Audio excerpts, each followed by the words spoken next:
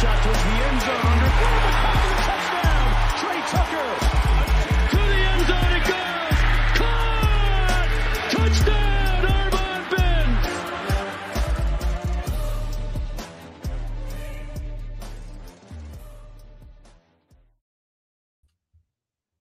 Welcome in, everybody, to another edition of Bearcat Blitz. A little bit of a somber edition today for you UC fans, looking for answers, looking for reasons why the 16-game winning streak in the battle for the victory bell has come to a close. UC falls 31-24 on Saturday night, the first time they've lost a night game in the past 14 contests. And I welcome in my co-host, former UC wide receiver Dominic Goodman, which, Dom, I believe, correct me if I'm wrong here, but your freshman year, was that the last time the Bearcats lost a game in this series? Yeah, that's the last time. I mean, it was kind of crazy. The funny part, going in my freshman year, they was talking about how Miami used to win the bell. So it was kind of different once we lost that game. We kind of figured it out. We got blown out, by the way, but we figured it out, got it together, and we promised we'd never lose it again. But, you know, things happen. I just think it's one of the things I think they just, like myself, coach always tells you never take a team lightly, and I think they kind of took them lightly. And Miami was just well prepared, ready to go, fired up. The coach had them ready. That he did. Chuck Martin was asking where my check was after the game, getting a little soundbite. A little viral soundbite there, as viral as a Miami Redhawks soundbite can get right there in the battle for victory bell. But as you mentioned, Dom, just a missed opportunity for the Bearcats, who, according to Sumer Sports analytics expert Parker Fleming, this was the luckiest win of the weekend across all 133 FBS teams, Dominic, that played an FBS school. He did not include the FCS games, but UC was the unluckiest team of any team this weekend. You can go check out allbearcats.com, where you can find all the coverage from the game. You can find an article talking about their fall in the athletics overall team rankings, and I showed that chart there. And of course, you can catch Bearcat Blitz on YouTube, Talking Cats with Russ Heltman. You can catch us on podcast feeds all over Apple, Spotify, Google, wherever you get your podcasts, and dive into the Bearcat Blitz community. We're going strong on our third or fourth week of shows now. We're cruising on Valley Sports as well. Multiple airings there this past weekend ahead of the game, where we were hoping our preview show would have been a little bit more accurate than it ultimately ended up being, Dominic, in a game where UC had 30 first downs, 538 yards of total offense, even turnover battle, 2-2 on either side, 36 to 23 minute advantage in time of possession. But the great equalizer, and one that so often determined games in the sport of football. And the biggest takeaway for me, Dominic, 1 for 7, I believe, inside the 10-yard line in terms of converting those chances into touchdowns. They were moving the ball up and down the field throughout the game, Dom. Emory Jones, over 100 yards on the ground. I thought he played another solid game despite the turnover. I thought he was very, very good, and the PFF grades bear that out. He was the second highest graded or third highest graded offensive player on the team behind Xavier Henderson and Barrick Falk, the tight end, 72.6 overall, something like that for Emory Jones. They moved the ball really well in this game, Dom, but once we got inside the 5, inside the 10-yard line, the scholarships on Miami started to pop up as well, as Emory Jones quoted in the post-game press conference. Yeah, it's tough. I mean, you gotta convert. You gotta convert on the times in the red zone. You only convert those as missed opportunities, and you bring a life into Miami, in which it did.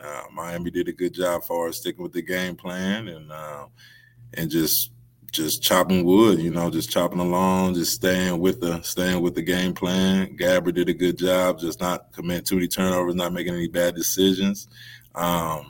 It was just well played by Miami. Miami did their game plan and executed well. Just UC missed opportunities. And I don't know, part of me would have wished to see Kiner in there a little bit more, especially down in the red zone.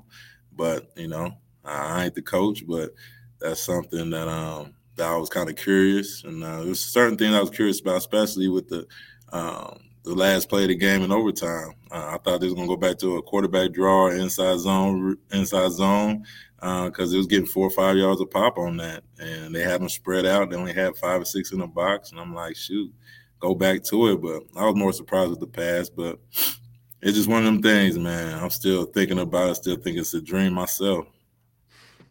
So, Dom, let me ask you this.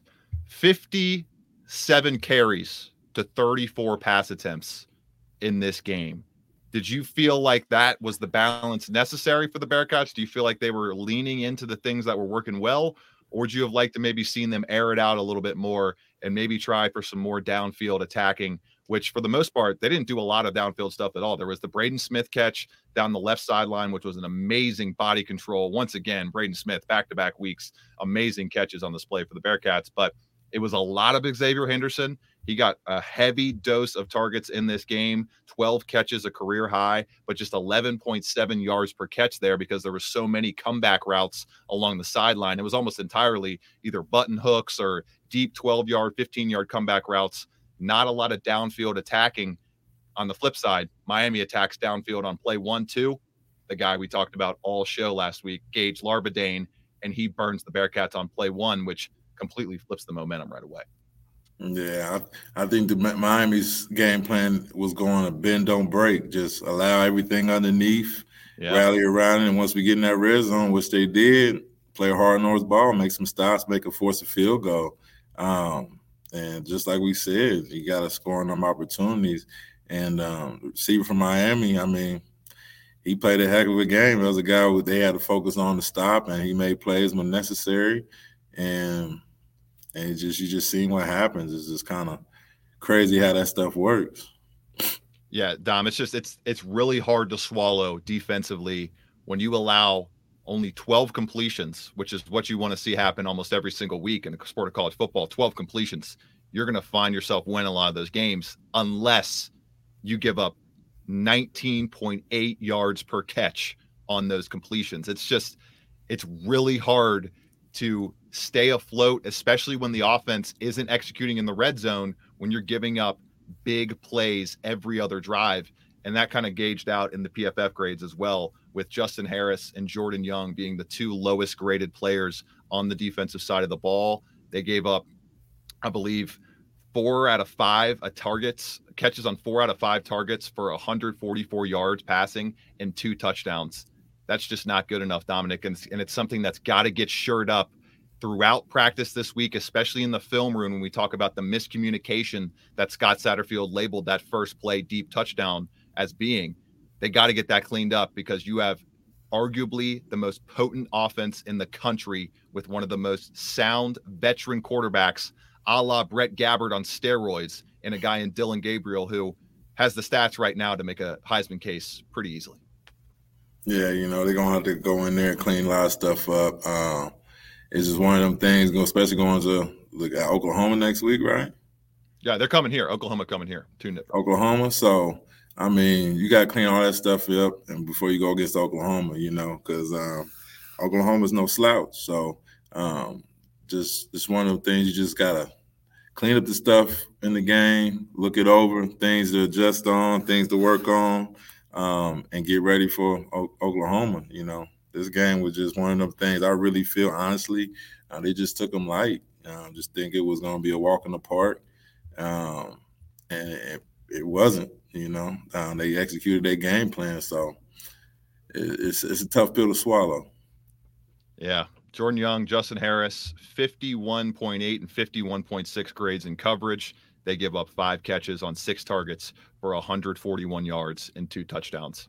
Your 2 top outside corners got to be better, and that was the game plan, and that was the issue on defense. Offensively, the big issue, it's red zone execution, looking at the play calling in the red zone there. And as we go to break here, Dominic, I'm not really worried about this team in terms of overall expectations that I had going into the season. Now, you and I last week and I broached on the Thursday show, I believe, do we need to readjust the expectations positively, upping the win total going into this weekend? Now it kind of leaves me, I'm kind of left where I thought they would be throughout the season. We're a middle of the pack Big 12 team, 6-6, 7-5 overall, worst case 5-7, but they're where they thought they would be. the team is where I thought they would be after 3 games, which is 2-1 record overall, despite the ending of the streak against Miami. Yeah, I mean, it would have been a big win for Miami for as that momentum going into Oklahoma. Right.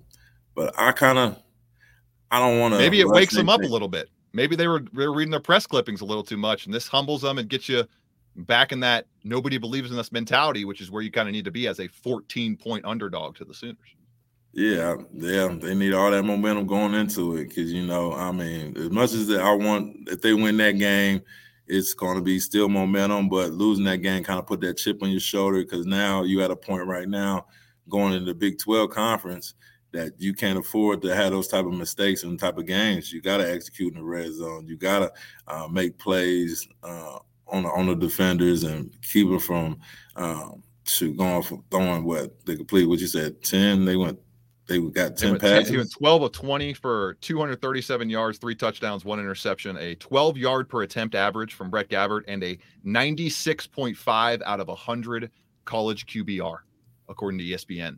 That's near perfect. He was nearly perfect outside of that interception on Saturday. So as we go to break here, Dom, you are not worried about this team overall going forward the rest of the year in terms of what you expected from them in 2023?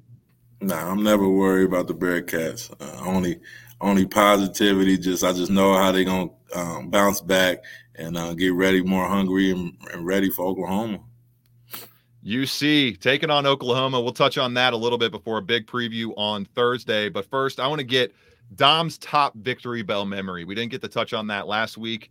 I want to touch on that this week and make sure we get that in here because plenty of good memories for Dominic to choose from that 3 or 4 year stretch, 2005 to 2008 in that rivalry. We'll see if the expectations get adjusted a little bit for UC, and we'll talk about Oklahoma being 14-point favorites, the largest spread at home that this Bearcats program has faced since the start of the decade. All of that coming up on Bearcat Blitz.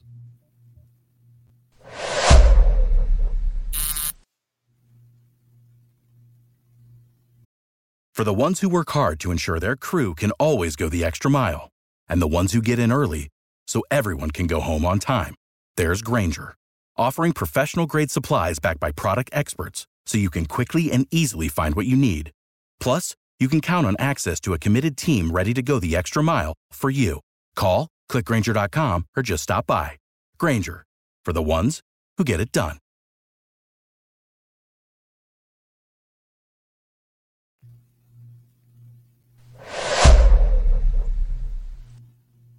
Bearcat Blitz returns wherever you're checking us out, whether it's Apple Podcasts, Spotify. You could be checking us out on my YouTube page, Talking Cats with Russ Heltman. We're on Bally Sports as well, Bally Sports Ohio, throughout each and every game day weekend or football weekend for the University of Cincinnati. I got my co-host, Dominic Goodman, former UC wide receiver across the way from me, and a guy that experienced plenty of good memories in the battle for the Victory Bell. Tough one this past weekend for the Bearcats. They send the bell back home to Miami, and Jawan Briggs, a guy who actually you could make a case was the best player on the field in that game on Saturday, gave a hearty apology for the entire roster. 2 alums like you, Dominic, saying how sorry they all were about the loss and about the streak and about the dominance ending on Saturday night. It all started in your class with your crew, Dominic. Give me some of your, maybe if you got a couple, we'd love to hear them, but maybe just your top story from Battle of the Victory Bell rivalry games.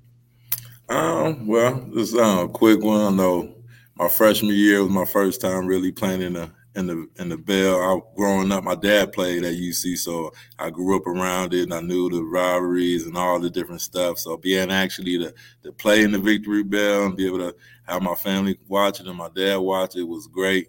But like I said, we got beat pretty bad, but it was my chance to really show what I can do. I got in the game a couple of times. I had some nice kick returns and made a top 10 play at receiver with a touchdown catch, my first touchdown catch of my college career. So that was one of my memories, just starting as a young buck. But sophomore year when we won it back, that was a big one for us because we did it at the NIP. So it was a great taste. Coach was on us the whole year, all season. Like, we got to win this. We got to win the cake and nails back. We got to win the bell. So it was all our goals. So for us to win it back was a great feeling. And then the senior year, hey, it was just pretty much just blew them out. And that was a good season for us. And I had a lot of fun, just them 3 years, just going against Miami and just basically made it feel like it was not a robbery. It was just pretty much just another team in the way. We're going to get them out the way, on to the next one. Battle for the victory bell memories. A lot of good ones for Dominic Goodwin, and hopefully some more good ones. I know Bearcats fans wanting to see that streak picked right back up and retake the lead. They had the lead for 1 year, Dominic, 60, 59, and 7.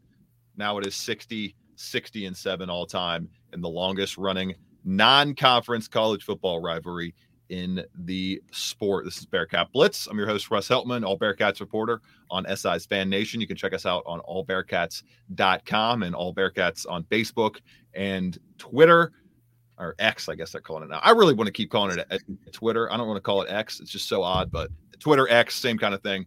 And of course, Dominic Goodman, UC wide receiver, across the way from me here. As Dom, 31-24, the Bearcats get a 4-for-4 night from Carter Brown before the guy just lets the biggest kick of the season so far get blocked, and Miami capitalize on it. They go into overtime and they get the job done with Brett Gabbert ringing the bell on the field. Do we have to kind of drop things back to this team hovering around 500? According to ESPN's Football Power Index, they now have an 82.8% chance of getting to 6 wins or more on the season. They're currently ranked 7th on ESPN's Football Power Index in the conference, but oddly 14th according to The Athletic in their most recent rankings. Dom, they ranked UC they went from 42nd last week to 79th in 1 week. It was a very odd fall for the Bearcats, and we'll see how that plays out for the rest of the week, especially against Oklahoma. But a massive opportunity to maybe get off that 6-6 trajectory, and obviously to avoid falling to 500. But it feels like it's a 6-6 track the rest of the way for the Bearcats, unless they can pull off an upset here. It kind of goes back to last week, where that was a fulcrum game for me. I thought they would assuredly beat Miami and be 2-1 on the season with a loss to Pitt. Now you're 2-1 on the season with a loss to Miami, and you allow that fulcrum to sneak back in with the Oklahoma game this week that I think many people had as a loss, but I can't remember. Did you have them winning the game preseason? I think I did. I had them going at least winning by three or a touchdown. Mm-hmm. I think it's going to be a close, solid game. I still think that I'm just seeing as that loss to Miami is kind of like the one people thought they're going to lose to Pitt, kind of replaces that loss, Right. So they're still on track, still on pace to go above 500 and still make it to a bowl game as well. Oklahoma, first 3 games of the season, 73-0 win over FBS Sunbelt opponent Arkansas State, who the Red Wolves have had a pretty good program, honestly, in the past 5 years or so. 28-11 win over SMU at home, and then they go to Tulsa. First road trip of the season, getting ready for their next road trip in week 4. And Dom, they won 66-17. So they have gone over 65 points twice already this season. They are an unbelievable freight train of an offense. When you look at a guy like Dylan Gabriel, 66 of 80, 905 yards, 11 touchdowns to 1 interception.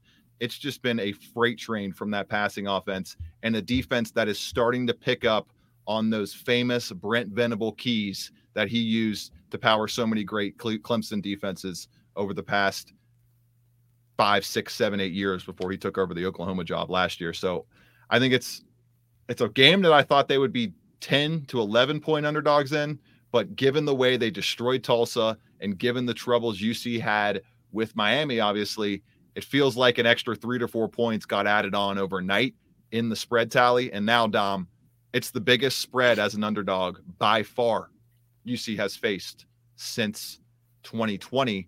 and it's probably the best team that will have entered Nippert Stadium in the past 10 years outside of that Houston team from 2018 that was ranked, I think, in the top 7 or top 8 when they came to Cincinnati. But other than, actually, they might not have even traveled to Cincinnati. It might have just been a game on the schedule. So this is definitely, kind of in layman's terms, breaking it down simply, one of the best teams, if not the best team, to come to Nippert since 2013. Oh man, I mean, just listening off all them stats is like, wow. But you got the Nip, so you got to come play in the Nip. You ain't playing at Oklahoma, you ain't playing at no other place. You playing at the Nip, special place, different place. So Oklahoma it's gonna be a little adjustment for them. But at the same time, as long as UC come in with that momentum, as far as that anger and that chip on their shoulder, I think they'll be fine. To me, do you want to be the underdog, especially taking a loss like that? You want to be the underdog because you got nothing to lose at this point. What's the worst thing that's going to happen? Just like in the Pitt game, what's the worst thing going to happen? We lose, okay, that's what they expected. So this is a game they just got to go all out and just empty the clip on them, just trick plays, all that stuff, because you can't have Oklahoma with a team clicking like that be in rhythm. Because if they score, you get a 3 and out, then they score again, and then that train is just going, and then we looking at everybody leaving at halftime. So Right. Just hopefully just maintain it and just capitalize and execute and make the plays when they need to make.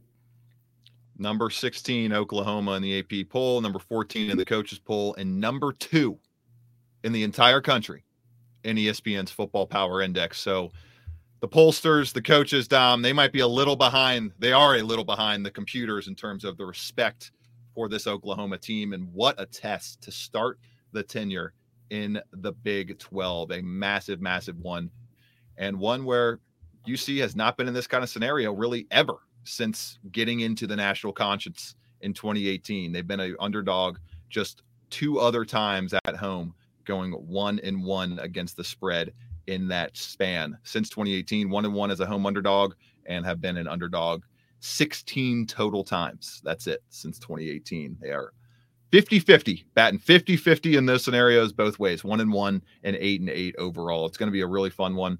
And kind of close things out here, Dom, as we move away from the Miami game, look forward to the Oklahoma game, and you talk about that underdog mentality. I think if they end up, I don't know, this is maybe a little bit of a sports talk kind of scenario type question, but if they end up beating Oklahoma, maybe look back at that Miami game as a spark, as a reason, as a maybe catalyst for that, where you're reading your press clippings a little too much. Not that any of them have acted like that or like have gone on social media and gotten all cocky and stuff like that, but it could possibly be that kind of scenario if they were to pull off the upset or play them pretty tight. But I don't know. I don't know if covering the spread is going to really make too many Bearcats fans happy unless they end up wagering on the game on Saturday. Yeah, it only matters if you win. That's all that matters. I mean, it's going to be a tough one. Just the way Oklahoma looking and the way you said, oh, it's a spark. Could be a spark, but it's just as long as they stick to the game plan, fix the things they got to fix, and just keeping Oklahoma's offense off the field, it'll be a great game to watch. And I remember when we played them back in Oklahoma, back when my senior year, and they had that national championship team. We was beating them at half, all because we stuck with the game plan and we just kept the offense off the field, just executed. But in the second half, one of them things, we had the offense stay on the field and they just kept scoring. We getting 3 and outs, and it just ended up being a blowout. So it's just got to be cautious of those things, and as long as UC does those things, it'll be fine. Cannot wait to break it all down. Full preview coming your way from Dom and I right here on Bearcat Blitz on Thursday. And we will, of course, break down this massive, massive affair, the first Big 12 game in UC's history as a Big 12 member. And could be a good time to back the Bearcats on the betting line. Historically, a good scenario here. They are 5-3 against the spread after a loss since 2018, a team and a program that can't be counted out for too long. And when you do count them out, they throw it back in your face. They have historically over the past half decade. For Dom Goodman, I'm Russ Heltman. This has been Bearcat Blitz. Wherever you get your podcast, your show, all of that good stuff, all encompassed right here on the Believe Network. Talk to you all on Thursday.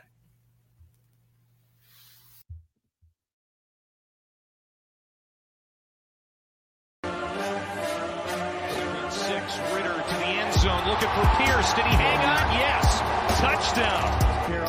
Back as I've been around. Here he goes again. Busts free. Jerome Ford down the sideline. Foot race. House call. Touchdown. 79 yards. Big one in the Peach Bowl. This is a big one too. And it's going to go all the way to the house on the first play.